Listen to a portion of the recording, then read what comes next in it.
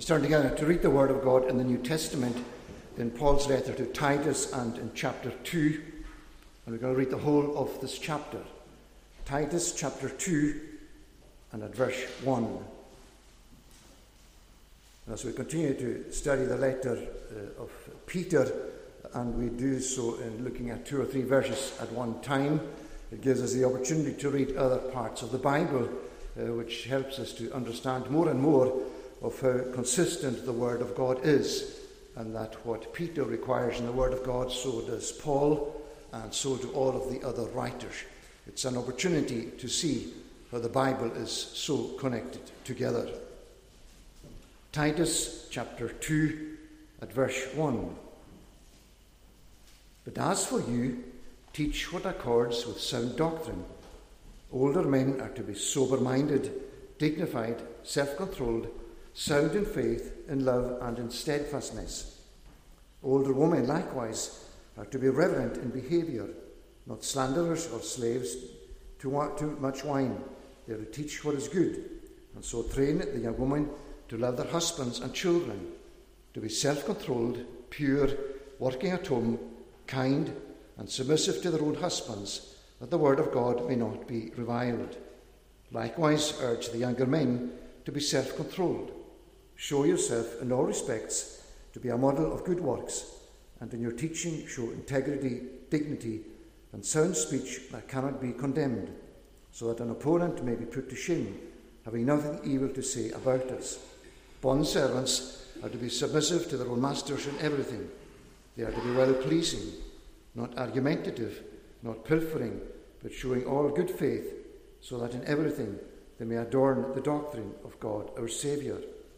For the grace of God has appeared, bringing salvation for all people, training us to renounce ungodliness and worldly passions, and to live self-controlled, upright and godly lives in the present age, waiting for our blessed hope, the appearing of the glory of our great God and Saviour Jesus Christ, who gave himself for us, to redeem us from all lawlessness, and to purify for himself a people for his own possession, who are zealous for good works.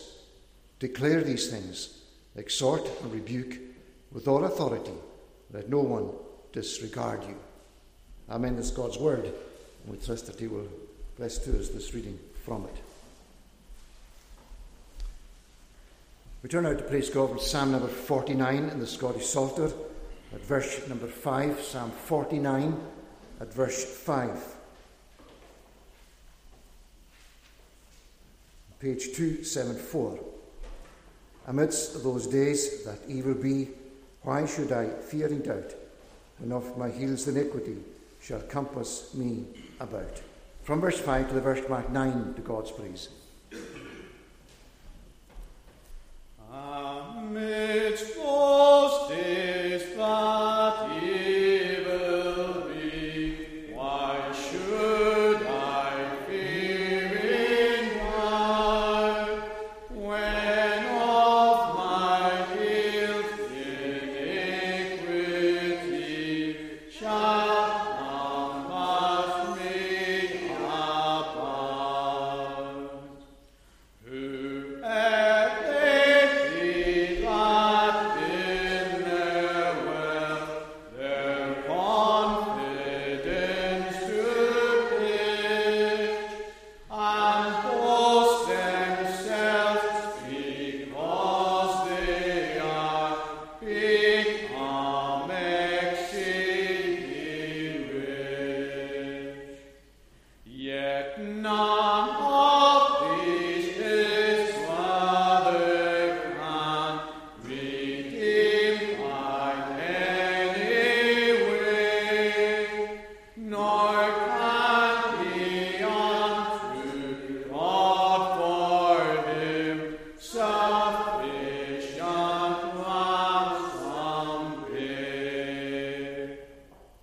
Their soul's redemption prayer.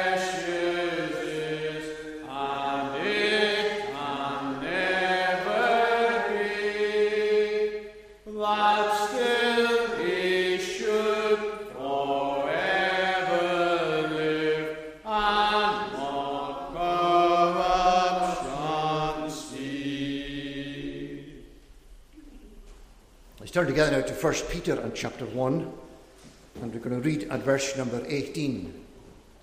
1 Peter 1 and at verse number 18.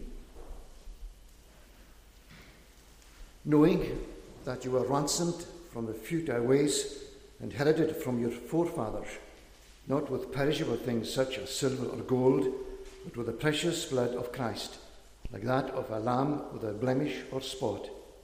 He was foreknown before the foundation of the world, but was made manifest in the last times for the sake of you, who through him are believers in God, who raised him from the dead and gave him glory, so that your faith and hope are in God.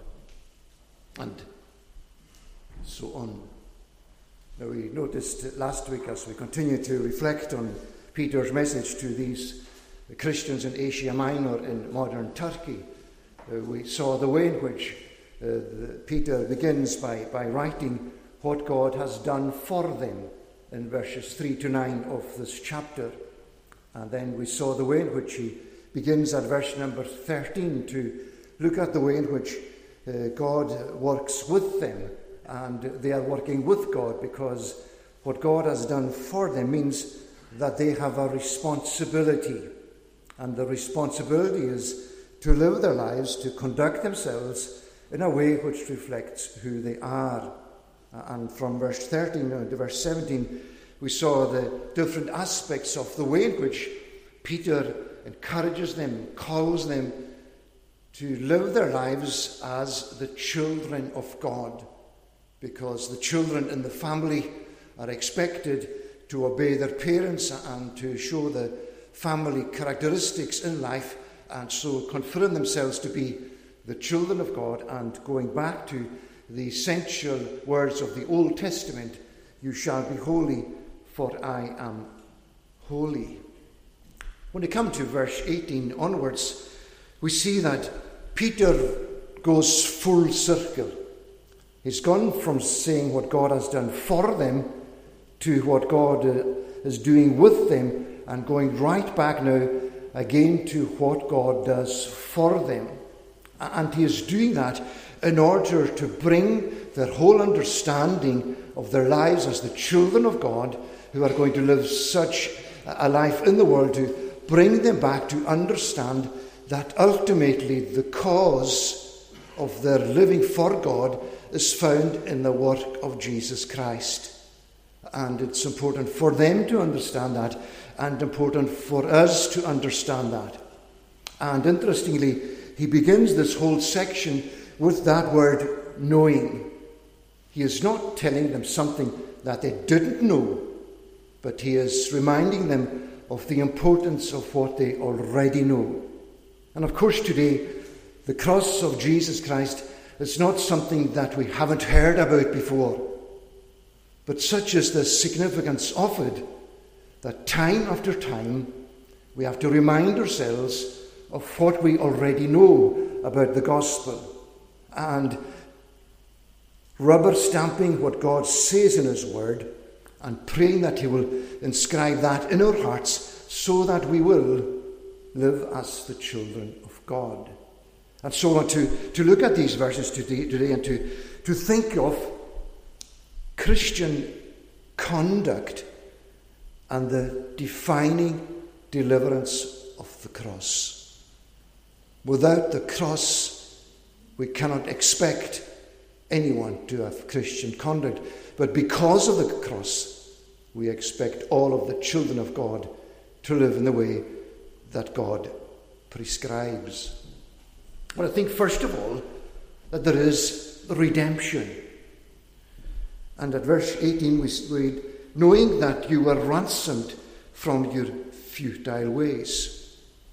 It's an interesting idea that Peter begins with, an idea that Paul uses also. He begins with the whole idea of ransom. And ransom was the releasing of captives or of slaves on the payment of a sum of money. And once the sum of money was lodged and accepted, then the person who was a slave or the person who was captive was set free. And when we want to understand what Peter is getting to here and to understand the way in which his readers would hear it, then we need to understand something of the culture in Rome whereby there was a process for freeing slaves. And the process was one which took place at the temple of the pagan god.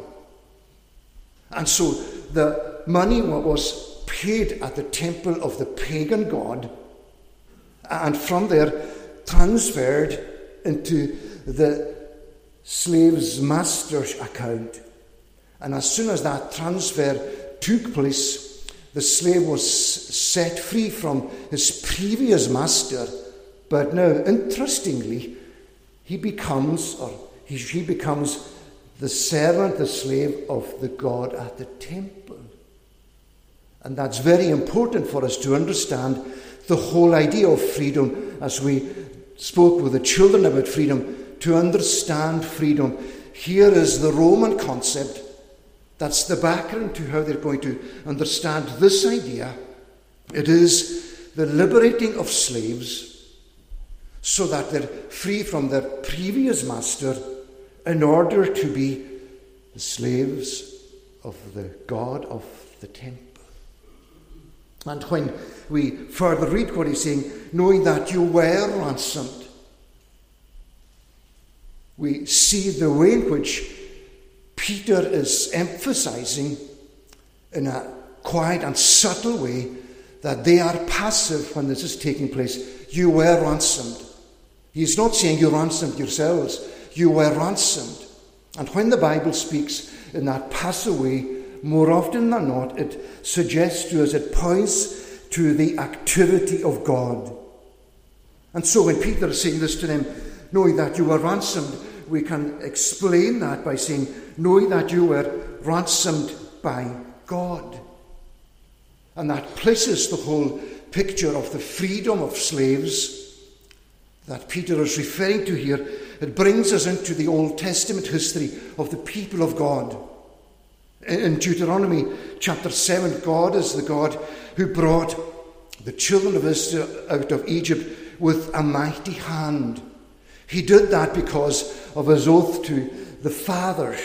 And in doing so, he redeemed you from the house of slavery. God is going into Egypt.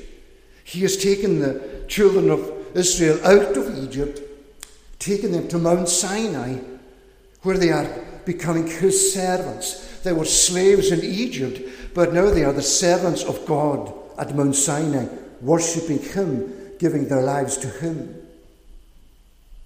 And unfortunately, everything began to fall apart shortly afterwards, with the result that, as we read the history of the people of God, we have from the book of Jeremiah onwards, we have the people of God in exile in Babylon.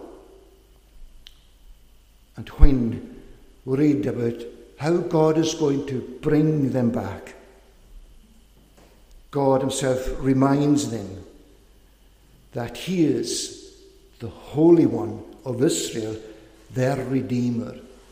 When we read in Isaiah chapter 41, and these people are in Babylon looking for a Redeemer, looking for somebody to rescue them from the slavery of the Babylonians, from living life in that strange land, God himself is the Redeemer. God himself is the one who is going to pay the ransom. God himself is the one who is going to rescue them.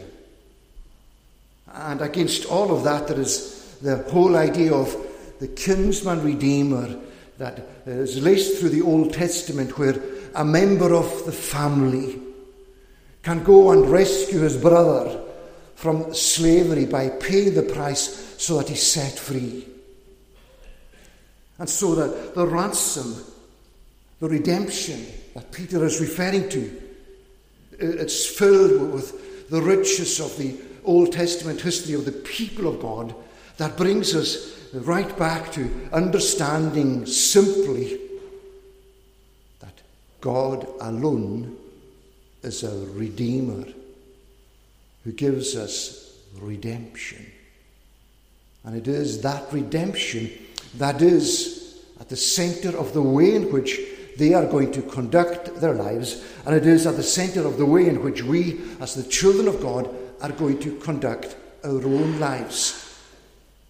The redemption by the Redeemer, who is the Lord God of Israel. And when we think about redemption and the way in which you and I are going to live as the children of God, we have to understand what we are being redeemed from. And interestingly here, there is no mention of being redeemed from sin. The focus is entirely on the way in which they are going to conduct their lives.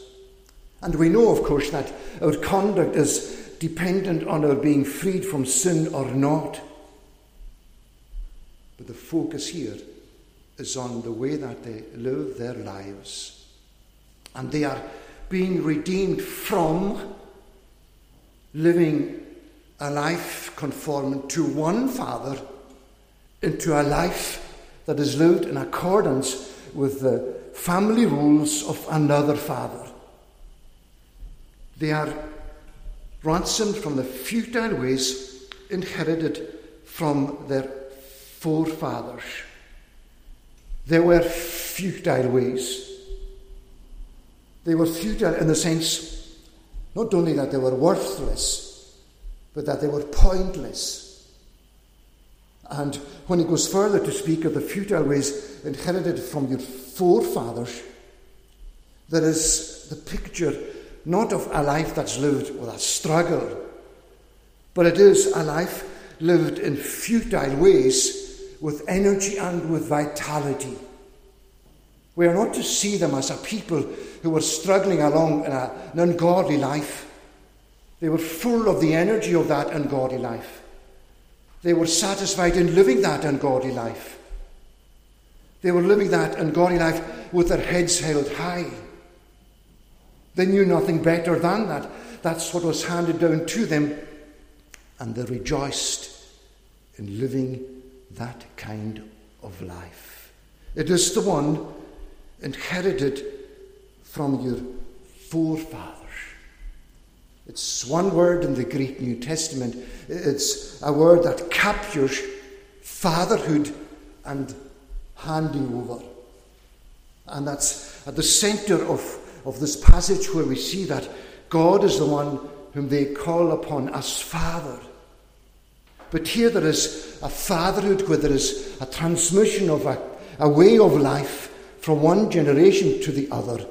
That's done with consistency, that's done with conformity, and that's done with a sense of confidence that this is the way in which we ought to live. And for ourselves today, that's exactly where we are found. And perhaps difficult to analyse that, because so much of the way that we live our lives has been passed down to us by our Christian heritage and forefathers. And so today, I can be in a Christian community having my life shaped so much by Christianity. And yet what drives me in my heart, what gives me energy and vitality, what gives me confidence in life, is living an ungodly life. And so, where it is so easy to see the separation, where there are people living in Asia Minor who are serving at the pagan temple, and there are those who are following the Lord Jesus. It's not quite that simple for you and for me, is it? Because we all have that sense of Christian upbringing, that sense of belonging to the church. It's so important and it's so helpful in life. But we have to come down to analyse what is it that drives us in our hearts. What is it that makes us who we are? I can think of an operating system. I can try and put an Apple Mac operating system into a Windows computer and it will not work. It'll do all kinds of strange things, but it will never work. I can do it vice versa. and the same will be the case. It depends on the operating system. But when there is no corruption, the system thrives and works and delivers. And that's what life as living in godliness is like. Living as strangers from God, as Paul describes it. It's that kind of life. It's the only way you know how to operate.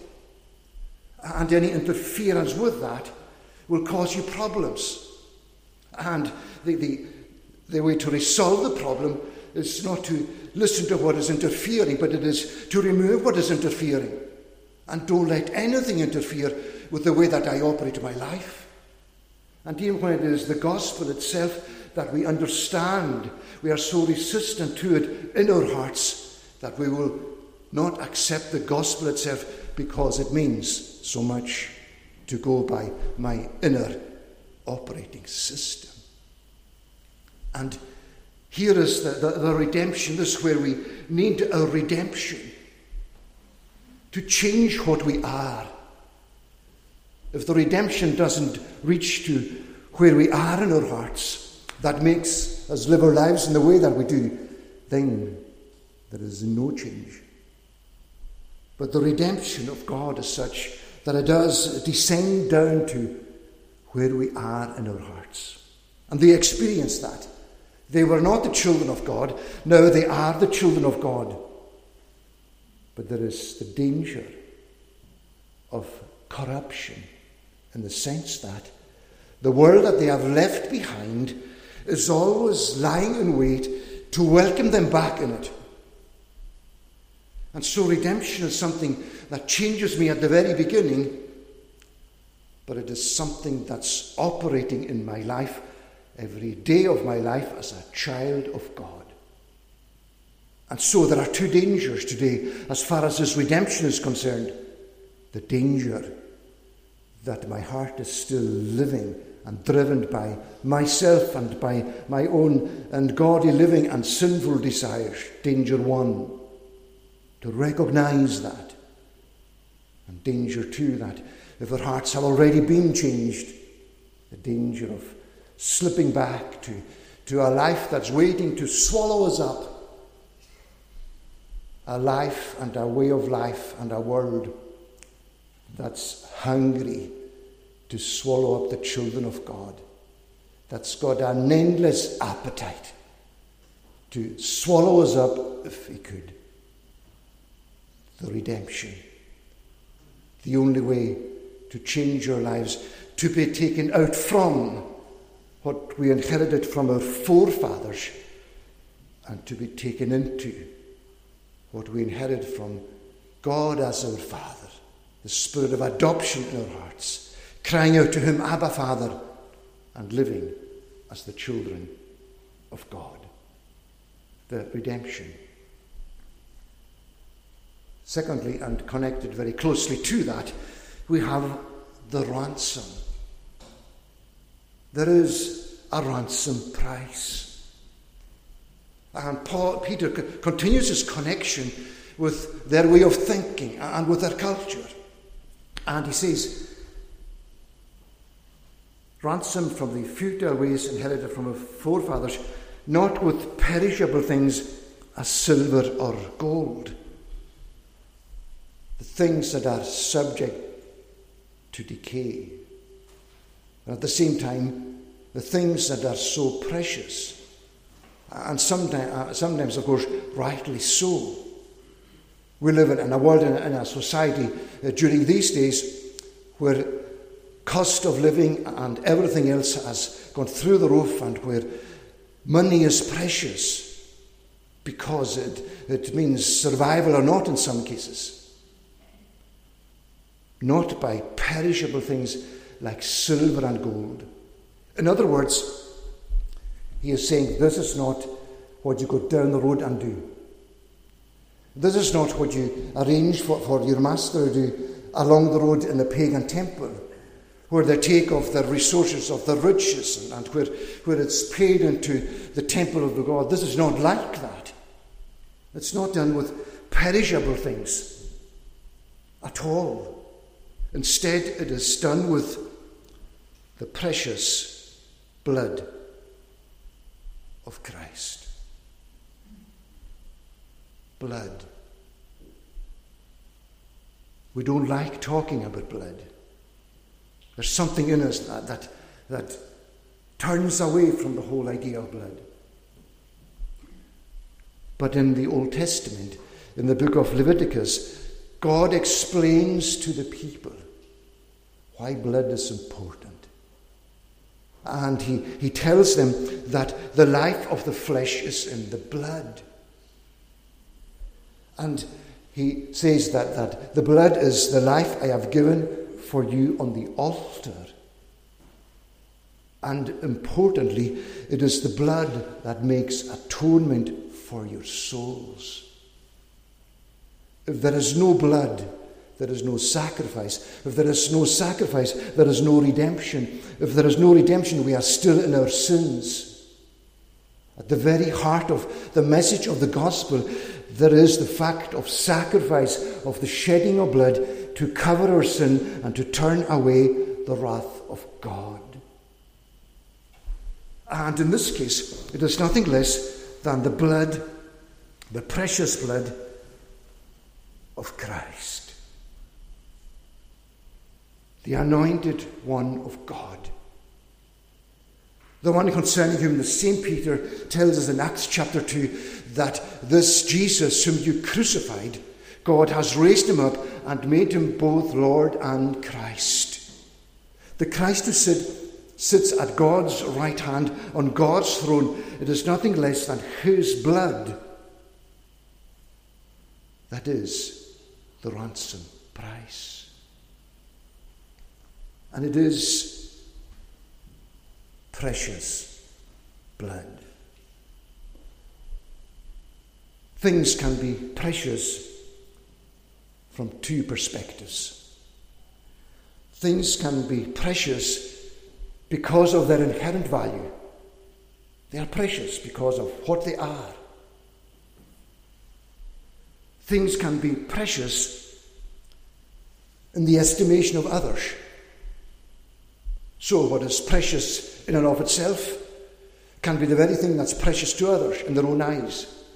But if it wasn't precious in their eyes, it doesn't make the object any less precious because it is, because of its inherent character. And these two concepts come together when we think of the precious blood of Jesus Christ. It is precious in and of itself because of the very character of Jesus, because of the person that he is, because of the life that he lived, and because he is not only Jesus of Nazareth, he is the Son of God. The blood of Christ is the blood of God described in Acts. It's nothing less than the blood of God because Jesus Christ is the Son of God. It is precious blood because of its inherent value. And is also precious in the eyes of the beholder, because the God who has sent his Son to be our Saviour on the cross is the God who sees the inherent value of the blood of Jesus. And in the eyes of God, the blood is precious. God sees the value of it as he sees the value of his Son, and in his eyes it is precious. It is the precious blood of Christ.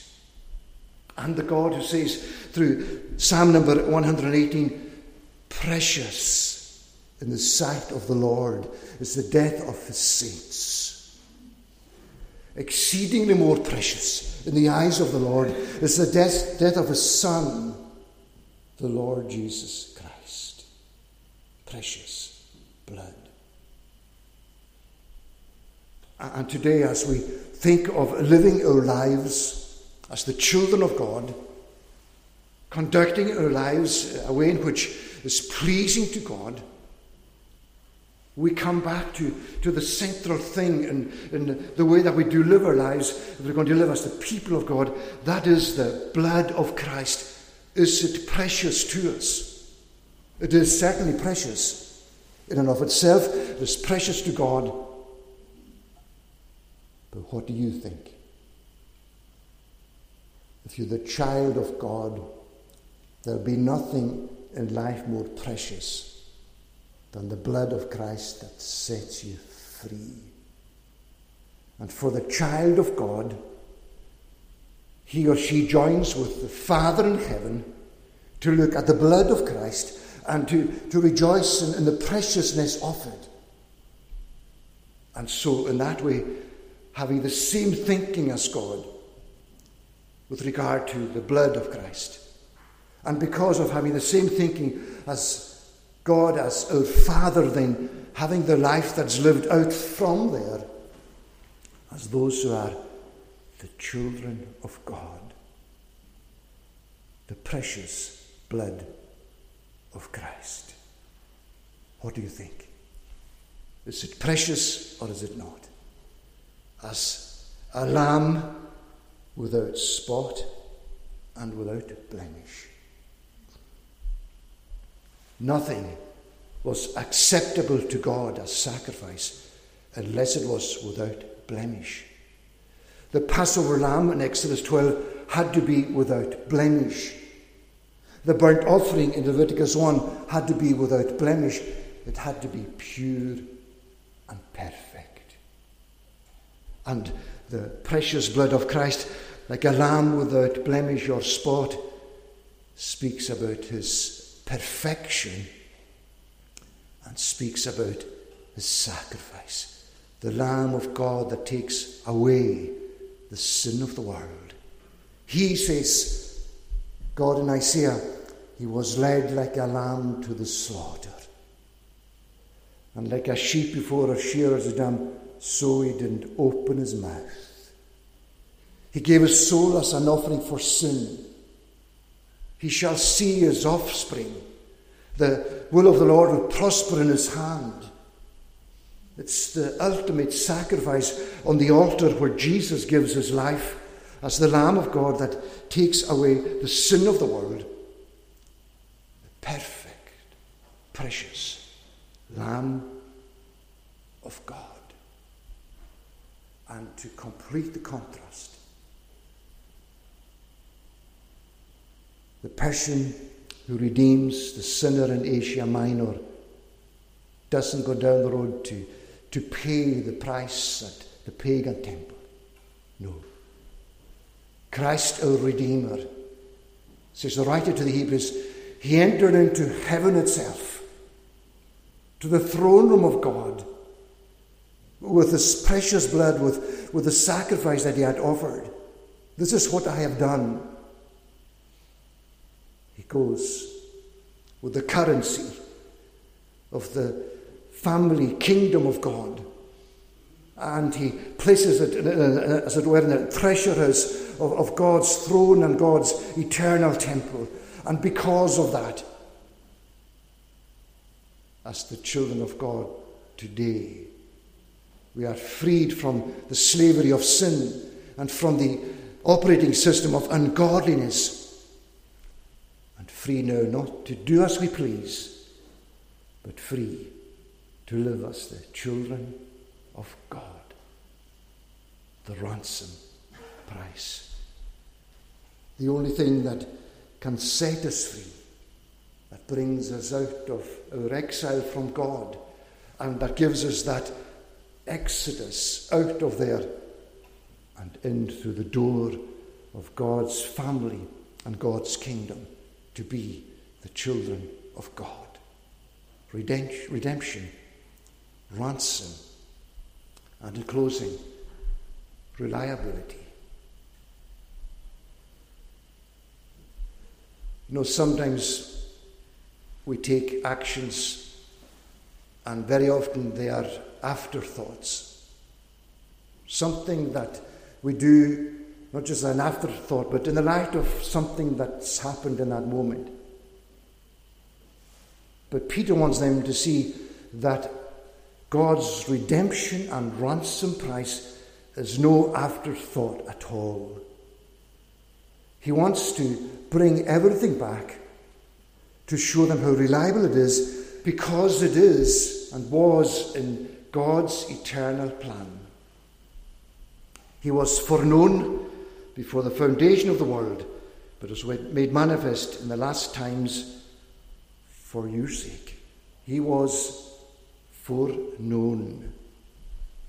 And it says more than simply saying that God the Father knew God the Son. That's natural. In the very existence of God, if we can allow in our minds that work only in time frames, if we can think of the existence of God, there was never a time when the Son of God did not know the Father and when the Father did not know the Son. And yet here is in the area and in the space of timelessness, there is a point at which the Son was foreknown by God the Father. It's the foreknowing through which the readers themselves were elect according to the foreknowledge of God. It's the foreknowing that speaks of a master plan. And all that God is and all that God was comes into within the boundary of this master plan. His covenant purpose is to save a people for himself, and within that covenant purpose he foreknew his Son. He elected his Son. He set his Son apart within that plan in order to be the Redeemer, to pay the ransom price that was so necessary for them. And so he was foreknown before the foundation of the world. And when we see Jesus coming into the world, he is coming in deeply conscious that he is the one who has come into the world as one sent by God. I have come to do not my own will, but the will of him that sent me.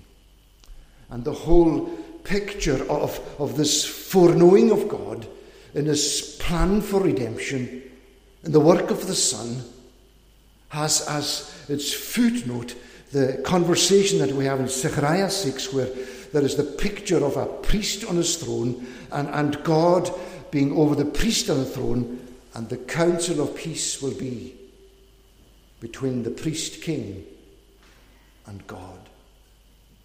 The reliability. And the reliability that is confirmed through the resurrection from the dead in the following verse. And the reliability based on these two factors.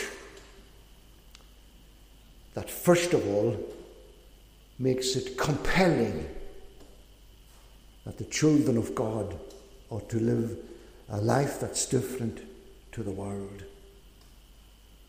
They are compelled, and they do so as those who understand the ransom price that Christ has paid to set them free. It's compelling towards a life lived for God. And at the same time, it's not only foundational, but it is natural. Because if today we are the children of God, set free from our slavery to the God of this world and to sin, to be the children of God, it is natural. And so it's compelling because it is natural. And it's natural because it is rooted in what makes us the children of God. And so we have that sense of Christian conduct and the defining influence of the cross of Christ. And today we go forward as the children of God, learning what God is saying to us about living for him, and learning to examine our own hearts and to see what drives us, and to see where we may be in danger. And when we see that danger, to come to rejoice and embrace in the deliverance that we have in the gospel of Jesus Christ. May God bless his word us to that end, and may help us to discover this preciousness, and so be enabled every day to devote our lives completely to the Lord Jesus as our Saviour and to God as our Father. May He bless His word. Let us join together in prayer. Most gracious God, we give thanks to you for the gospel that speaks of the good news of your Son coming into this world to pay such a great price in order to set us free. We rejoice today in that redemption. Give thanks to you for the marvel of that ransom price which cannot be valued in any way, which is acceptable and pleasing to you. May we love the Lord Jesus and love him because of who he is and because of the price that he has paid. And may our lives so day by day be changed to be what is pleasing to you and lived for your glory. So bless your word, we pray, and hear us and accept us for Jesus' sake. Amen.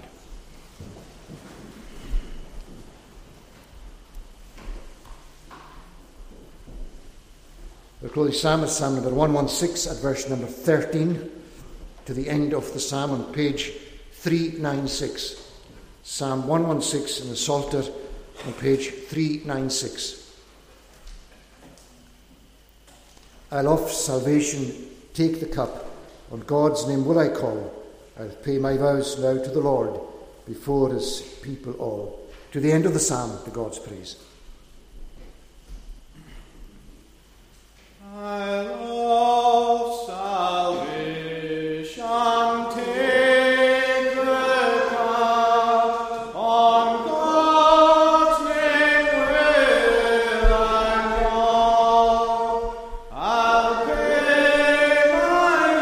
vows now to the Lord, before his people all. Dear in God's sight is his instead, thy servant, Lord, am I. Thy servant sure, I am his son, my master didst untie.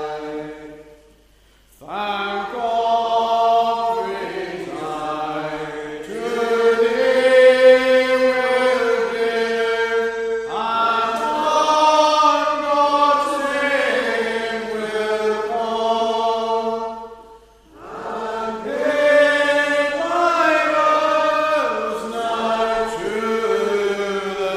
Lord, before his people all. Within the courts of God's own house, within the midst of thee, O city of Jerusalem, priesthood the Lord gave me. Let's stand for the benediction. The grace of the Lord Jesus Christ, the love of God the Father, the fellowship of the Holy Spirit be with you all now and forevermore. Amen.